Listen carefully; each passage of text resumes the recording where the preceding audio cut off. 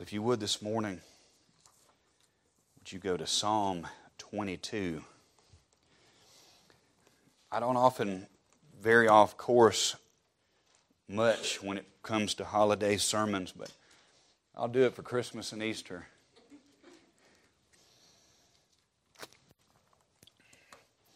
Psalm 22 is going to be structured a little bit differently than what I normally do. But this is just the way that it came to me in my studies. And what I'm going to do, we're just basically going to take a tour of the last hours of Jesus' life, His death, His resurrection, and even to His ascension. And so we're going to be building to a crescendo through this whole thing. But before we do that, we need to lay some basic groundwork, because I'm going to be preaching on the death and the resurrection of Christ in Psalm 22, which was written about 1,000 years before Christ came to this earth. And so we have to get the right lenses to do this. There's some ditches that you can get in on either side of this, and I want you to be aware, because if you don't have the balanced approach to this, you're going to miss something very important. Probably the principles we're going to learn about interpreting something like this is probably more important in Psalm 22 than anywhere else I can think of, and you're going to see why here in a little bit. But just to lay some groundwork, Psalm 22 is a messianic psalm written by David, as I said, approximately 1,000 years prior to the birth of Christ, but it reads like a New Testament gospel. There is no greater description of Christ's crucifixion and resurrection anywhere else in Scripture. And this is one reason that we know that the Bible is the Word of God, is because of the prophetic accuracy. There's no other book that can do what the Bible does.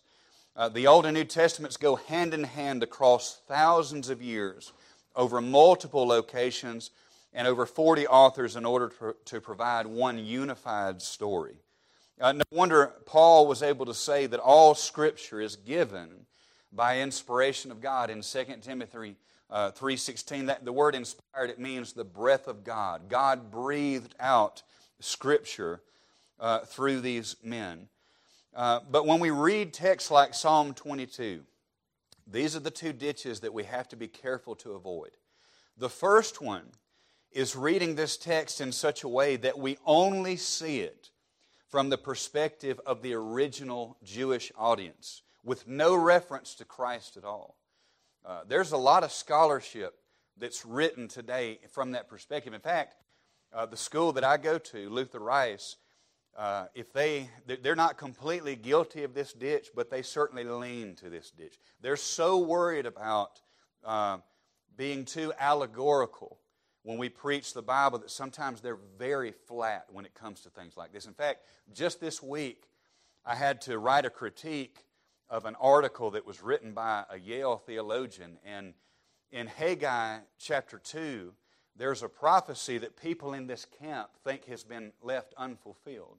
There's a prophecy about Zerubbabel both building the foundation of the new temple and finishing it. Well, if you know that story, Zerubbabel started the foundation, but he never finished it.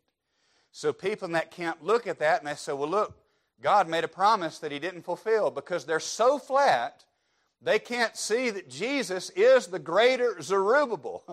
When Jesus said in John 10, destroy this temple, and in 3 days I'll raise it up, that's the fulfillment of what Haggai was talking about. So we can't be so flat that we can't see that. Listen, if God made promises He didn't keep, we're all in a lot of trouble this morning. So we can get too flat, and I tell you what's hilarious, though. And I know this is nerdy funny, so it may not be funny to y'all. But if you get a commentary from somebody that's in this ditch, watch them try to wade through texts like Psalm 22 and not see Christ and not mention Christ. It's a very painful exercise, but it's funny to see them try. However, the other ditch that if we're not careful we can get into is to read Psalm 22 from a New Testament perspective and only see Christ. You have to understand, as I mentioned, Psalm 22 was around 1,000 years prior to the coming of Christ. And it had a very real meaning to the Jews that read it. It's a great comfort. Psalm 22 is a great comfort because it is a song of deliverance. You know, the Psalms were songs. And Psalm 22 was a psalm of deliverance. It starts out at the beginning with David writing about his affliction and how he felt like he had been forsaken by God and his prayers weren't being heard. But by the time you get to 22, God has heard him and He has delivered him, and he breaks out in praise. And so it's a great song of deliverance. But from a New Testament perspective, we clearly see Christ crucified. There's language in here that could not possibly only pertain to David. It's impossible. And so we have to recognize both things, and that becomes very important. We're going to see something toward the end of this message that maybe you've never heard or thought about, but it's pretty incredible. Just how the Bible goes together. But Psalm 22, now remember too, something I want to throw out here as well. The Psalms, this is not one book with 150 chapters. These are 150 individual Psalms. And so we wouldn't expect them to go together quite like a New Testament gospel that's just one thought all the way through, and yet, being God's book and so unified. Psalm 22, Psalm 23, and Psalm 24 give us a trilogy of sorts. In Psalm 22, you see the crucifixion and resurrection of Christ. In Psalm 23, because of His death and resurrection, He is able to be the good shepherd of His people. Without that, He can't do that. But then you get to Psalm 24, and it's one of the greatest pictures of the ascension of Christ that you'll see anywhere. And so we're going to stay in Psalm 22 most of the time, but we will skim through, and by the end, we'll have gone through all three of these Psalms. And I know some of you are thinking, well, Brother Brandon, we're going to be here till next Easter if you do that. But it's not going to be like that, I don't think. So, we cannot, and here's what we have to get, this is the gist of where we're going. We cannot fully comprehend the cry from the cross or the glory from the tomb when we fail to recognize both sides of this, what this would have meant to the Jews and what it means to us when we see this now. With that in mind, I'm just going to pull some things out. We've got a lot of scripture, so I'm just going to read and pull as we go. But the question that I want to wrestle with, what does Psalm 22 teach us about the cry from the cross and the glory from the tomb? If you were to give this message a title, it would be The Cry from the Cross and the Glory from the Tomb. The first thing I want you to see, number one, is the agony of the cross, the agony of the death of Christ. Let's read this together, the Word of God here in Psalm 22, beginning in verse 1. My God, why hast Thou forsaken me? Why art Thou so far from helping me and from the words of my roaring? And as we go through this, I want you to take special note of the amount of prophecies made in Psalm 22 that were fulfilled in the last hours of Jesus' life.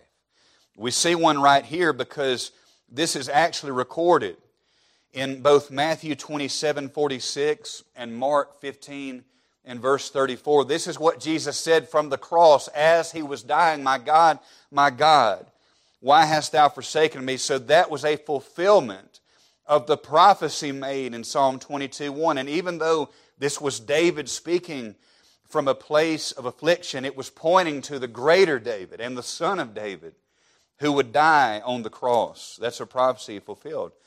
But then in verse 2 it says, O my God, I cry in the daytime, but Thou hearest not, and in the night season, and am not silent. And I don't want to read too much into this, but I can't read this without thinking that this is a possible fulfillment in what happened on the cross. If you remember, they nailed Him to the cross in the daytime, and yet for 3 hours while He was on the cross, the sun refused to shine. I can't help but think about Luke chapter 23 and verse 44 when the darkness came. And so He talks about, I cry in the daytime and Thou hearest not, and in the night season am not silent. And just to throw this out here, some have tried to say, well, that was just a solar eclipse, which By the way, if Jesus is on the cross and it just so happened that a solar eclipse happened, that's pretty incredible by itself. But here's what you need to know. The record for the longest eclipse ever known was only 7 minutes and 28 seconds. The sun refused to shine for 3 hours when he was on that cross.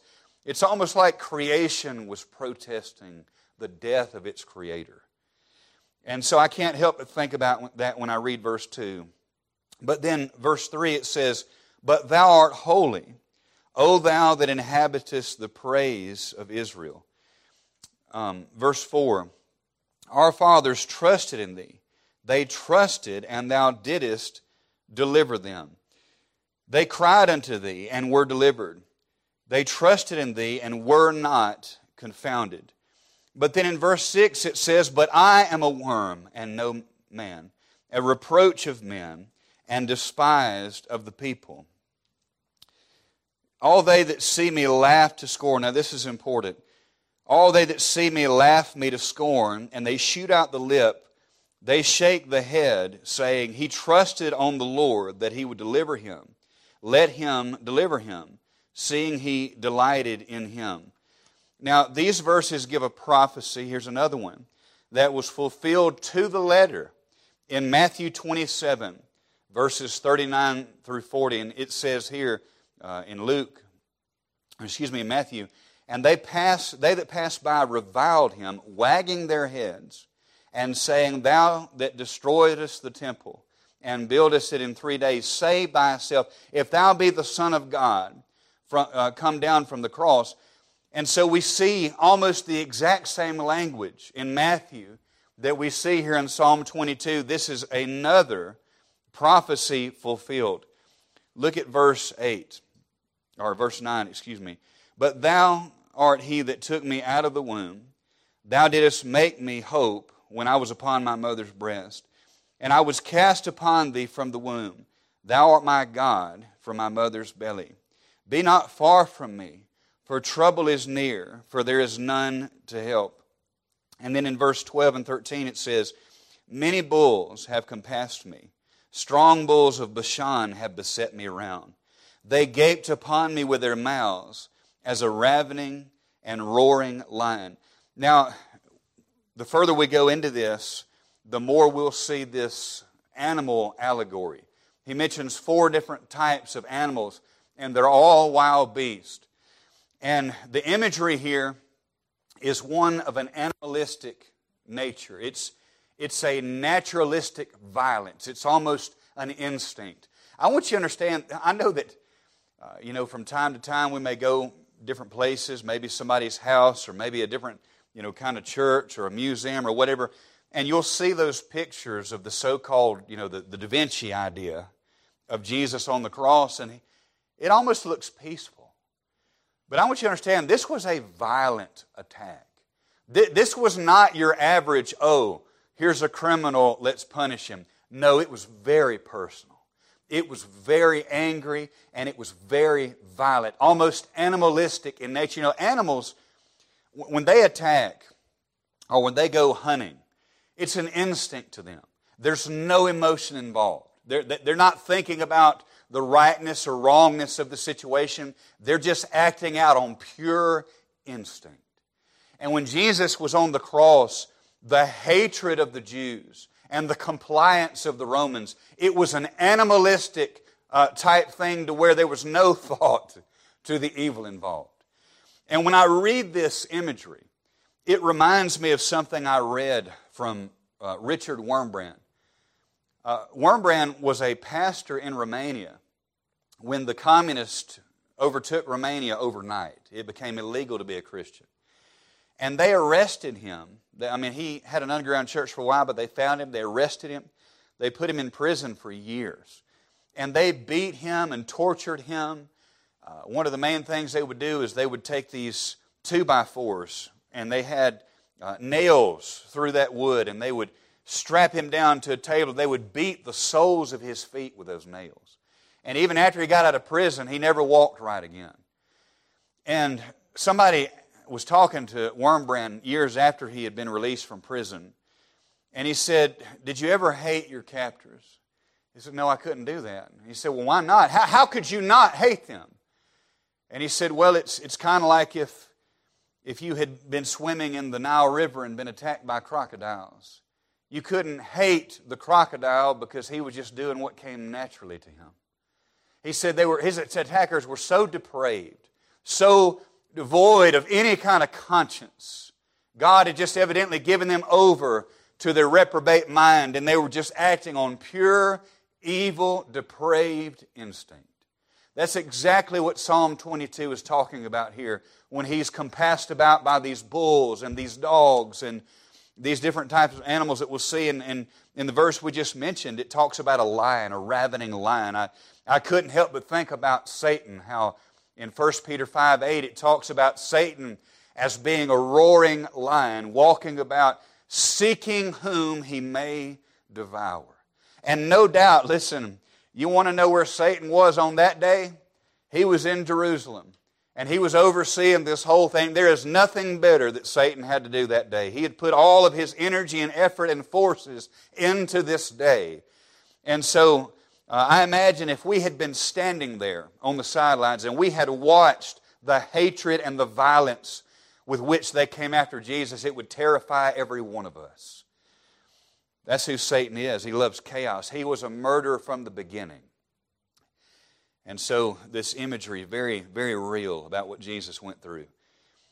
Verse 14, it says, I am poured out like water, and all my bones are out of joint. My heart is like wax. It is melted in the midst of my bowels. And so he's talking about some of the physical pain, but we get just a little taste of the spiritual pain that Jesus went through. You know, we have no idea what it was like for the spotless Lamb of God to wear the sin of the world. It's an unthinkable thing, really. The innocent dying in the place of the guilty, it's a very personal thing. My sin was on Jesus Christ in His body on the tree. My personal sin. Not sins like vague, like personal sin that I committed. It's unthinkable that He would wear that and die that, and that Jesus would be punished for my sin. Jesus was punished for what I did and what you did. Isn't that amazing? Verse 15. He said, my strength is dried up like a potsherd, and my tongue cleaveth to my jaws, and thou hast brought me into the dust of death. This speaks of great thirst, and here's another fulfilled prophecy that we find in John 19 and verse 28, which says, after this, Jesus, knowing that all things were accomplished, that the Scripture might be fulfilled, saith, I thirst. From the cross, He said, I thirst. And if you remember the story, they gave Him some mixture of myrrh and vinegar, and I'm sure it was very disgusting. It's not something that you would want to drink at any time, but certainly in that condition. He spit it out. And what's amazing about this, there's an old gospel song. I think it was originally sung by the Cathedrals, but Ernie Haas and Signature Sound did a great remake of this song. You need to look this up. But the song is called I Thirst. And the chorus of that song has a very simple but profound thought that goes well here. And that song says, the chorus says, He said, I thirst, yet He made the rivers. He said, I thirst, yet He made the sea. I thirst, said the King of the ages, yet in His great thirst He brought water to me. The one that created water was thirsty. What an amazing thought. And in His thirst He brought water to me. Verse 16, it says, for dogs, they're talking about wild dogs, have compassed me. The assembly of the wicked have enclosed me. They pierced my hands and my feet. Now listen, this is something, if you got a Bible open, you need to underline, circle, highlight, squiggly line, asterisk, and whatever else it takes to remind you of this. This is so incredible that only somebody who is determined not to see the truth can't see it. And that is, there's two amazing things that we have to get from this verse here. Number one, obviously, when he talks about piercing his hands and feet, we're not talking about David at this point. We know who's being talked about, and it's Jesus Christ. Something else that's interesting is not all crucifixion victims were nailed to a cross. Many, including Andrew, they were tied to the cross, so it would take them longer to die. It was a more agonizing death, but yet he's very specific about the fact that his hands and feet were pierced. But something else, you cannot miss this. David is prophesying about the crucifixion of Jesus Christ about 650 years before crucifixion was even invented. There was no such thing in the time that David prophesied this. It's almost as if a transcendent, timeless, omniscient, omnipresent God had him write that. I mean, just kind of reading into things a little bit. David had never heard of crucifixion. He had never seen somebody nailed to a cross. He had never seen a cross. And yet he is writing about being nailed to a tree 650 years before the Persians invented crucifixion and then the Romans improved it, if you can say it that way. Isn't that amazing? That God, in His transcendence, in His omniscience, in His omnipresence, not only knowing the future, but decreeing it by His determinate counsel and foreknowledge, said this would happen. It's an amazing thought. Verse 17, he says, I may tell all my bones, they look and stare upon me. Now this is about as graphic a description of the cross as you're ever going to get. This speaks of the damage done to Him by the flogging prior to His crucifixion. His ribs would have been visible. Prior to the crucifixion, a Roman soldier whipped Him with what's known as a cat of nine tails. And the cat of nine tails had 9 lashes or 9 fingers that came out on it. And it would be laced with some types of stone, sharp stone or bone or whatever types of alloys or metals they would have had. It was very sharp. And that Roman soldier, he knew how to crack it back at just the right time where those fingers would grab the flesh off of that person, all the way to the bones and the tendons and the sinews. It was horrific. It was awful. They did that to Him 39 times because it was said that if you whipped a man with a cat of nine tails 40 times, he would die. And they didn't want him to die that quick. And so he would have died from his injuries even before they got Him to the cross. If they had just whipped Him and left Him alone, his chance of survival was almost nil. That's why it says, my bones stare at me. I can tell them, or I can count them. That's how graphic this was.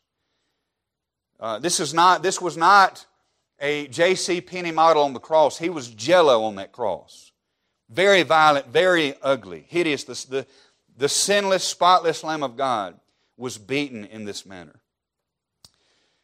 It goes on to say in verse 18, they part my garments among them and cast lots upon my vesture. Now, here's another fulfilled prophecy. In Matthew 27 and verse 35, it says, and they crucified Him and parted His garments, casting lots, that it might be fulfilled, which was spoken by the prophet. We just read that. They parted my garments among them, and upon my vesture they did cast lots. Now, when I went to Israel, I got to go to Pilate's court, and the other side of the ocean, the world over there, is just so different than it is here. America is such a young country. Everything is so young, relatively speaking, architecture, buildings, and things like that. Little Sandy, the church that I pastor in Alabama, it was founded in 1836. It was one of the oldest buildings in Tuscaloosa County. But over there, you have things that were built out of stone that are thousands of years old. And even today, you can go to Pilate's court there, and the original stone is still there from Jesus' day. And I actually saw, it was engraven in the floor there, in the rock stone floor there. Somebody had taken a tool of some kind. They had engraved some type of gambling board where they could roll dice. And now whether it's the original, I don't know, but you read in the Gospels where when the soldiers cast lots, they were sitting down as if they were doing it in the floor. It could be, I don't know, but even if it's not, it's very reminiscent of what it would have looked like. And it was just so surreal being in that place and seeing that. And my mind went back to that scripture that they literally they ripped the clothes off of Jesus. He was at least partially, if not completely naked on that cross. I mean, they didn't leave Him any dignity at all. And then not only that, they ripped His garment apart and then gambled for it. They kept it as some type of trophy. That's what they did to our Lord. So we've seen, and I know it's taken a while to get through this. We're building up here to this point in verse 22. We have seen the agony of the cross, what He went through. But that's not where it's left. I told you that Psalm 22 is a song of deliverance. And in verse 22, we begin to see resurrection language. So we see not only the agony of the cross, but number two, we see the authority on the cross. We must understand that although Christ was victimized, He was not a victim. They did not take His life from Him. He freely gave it. And if you wonder how sovereign Christ was over His death, we're going to see this when we go through John. But think about this. He had to give Judas permission in order to betray Him. When Satan possessed him, Jesus looked at him and said, "What you do quickly." Now, whether He was talking to Satan or Judas or both, I don't know. He had authority over all of them, though. I do know that. So He had to give Judas permission to betray Him. He had to give the Roman soldiers permission to arrest Him. You remember when they showed up at nighttime all big and bad with their torches and their swords and everything they brought with them? They said, "We're looking for Jesus of Nazareth." And He said, "I am He." And they fell down. All of them fell backwards like dead men. He said, "Hey, I'm right here." And it's like they were terrified of Him. I don't know what happened. He must have peeled back that flesh just a little bit. It let Him see just a little bit of His glory. But He finally just had to say, "Here I am. I mean, you can let all them go if you want me. You can have me." So He had to basically talk them up to arresting Him. Like, it's going to be okay. You can do this. So He had to give the soldiers permission to arrest Him. And then even on the cross, He gave death permission to take Him. Death didn't take Him 1 second before He was ready. Not 1 second before He said, "It is finished." And so Christ was in control from beginning to end. He freely gave His life. And when you get to verse 22 in Psalm 22, this is where the resurrection language begins. Read this with me, verse 22. "I will declare Thy name unto my brethren. In the midst of the congregation will I praise Thee." Dead people can't do that. This is another prophecy fulfilled. Because when you get over to Luke, it talks about when He told Mary, He said, "Don't touch me, I'm not ascended to my Father." He said, "I'm going to declare the Father to the brethren." That's exactly what He said. And so we see that Christ was able to proclaim the name and praise the name of God the Father even after His resurrection. We see this also in John 20 and verse 17. Jesus saith unto her, "Touch me not, for I am not yet ascended to my Father, but go to my brethren and say unto them, I ascend to my Father and your Father, and to my God and your God." That's amazing. Verse 23 through 30 is all resurrection language. Let's just read this quickly, and I am coming in for a landing here. It says, verse 23, "Ye that fear the Lord, praise Him. All ye seed of Jacob, glorify Him, and fear Him, all ye the seed of Israel." Now, we need to pay attention here in verse 24. "For He hath not despised, nor abhorred the affliction of the afflicted, neither hath He hid His face from him. But when he cried unto Him, He heard." David didn't just say, "God delivered me." He said, He delivered him. Who did He deliver? He delivered Christ. Well, how did He do that? When He got Him up from the grave 3 days later. And so David is not just celebrating because he said he delivered me. He's celebrating because of this event in which he would deliver him, in which God the Father would deliver Christ. This becomes really important in a minute. Y'all just put a pin in that. Verse 25, my praise shall be of thee in the great congregation. I will pay my vows before them that fear him. The meek shall eat and be satisfied. They shall praise the Lord that seek him. Your heart shall live forever. All the ends of the world shall remember and turn unto the Lord. And all the kindreds of the nations shall worship before thee. For the kingdom is the Lord's, and he is the governor among the nations. Now remember, this is what Satan promised Jesus when he tempted him in the wilderness. I'll give you all the kingdoms of the world. You'll just bow down and worship me. Christ got that anyway. But what Satan was saying is, I'll give you all the kingdoms of the world without the cross. He's got that temptation today for a lot of people as well. But he says in verse 29, all they that be fat upon the earth shall eat and worship, and they that go down to the dust shall bow before him. And none can keep alive his own soul. A seed shall serve him. It shall be accounted to the Lord for a generation. They shall come and shall declare his righteousness unto a people that shall be born, that he hath done this. Past tense, he hath done this. It is finished. But as we come to a close, we have to get this. This is something we cannot miss, and this is why it's so important to discern between what Psalm 22 would have meant to the Jews prior to Christ and what it means now that we have all these things fulfilled and gathered for us in Scripture. But when Jesus was on the cross and he cried, Eli, Eli, lama sabachthani, or my God, why hast thou forsaken me? He was quoting, as we just saw, he was quoting the opening line of Psalm 22. Psalm 22 and verse 1, my God, why hast thou forsaken me? But man, we have to get this. He was not just quoting from Psalm 22 and verse 1. He was pointing the Jewish mind to Psalm 22 as a whole. And to kind of prove the point I'm talking about, remember Psalm 22 is a song. It's a song of deliverance. And in certain songs that are really important to us and ones that are really well known, you hear the first line and your mind immediately goes to the second line, doesn't it?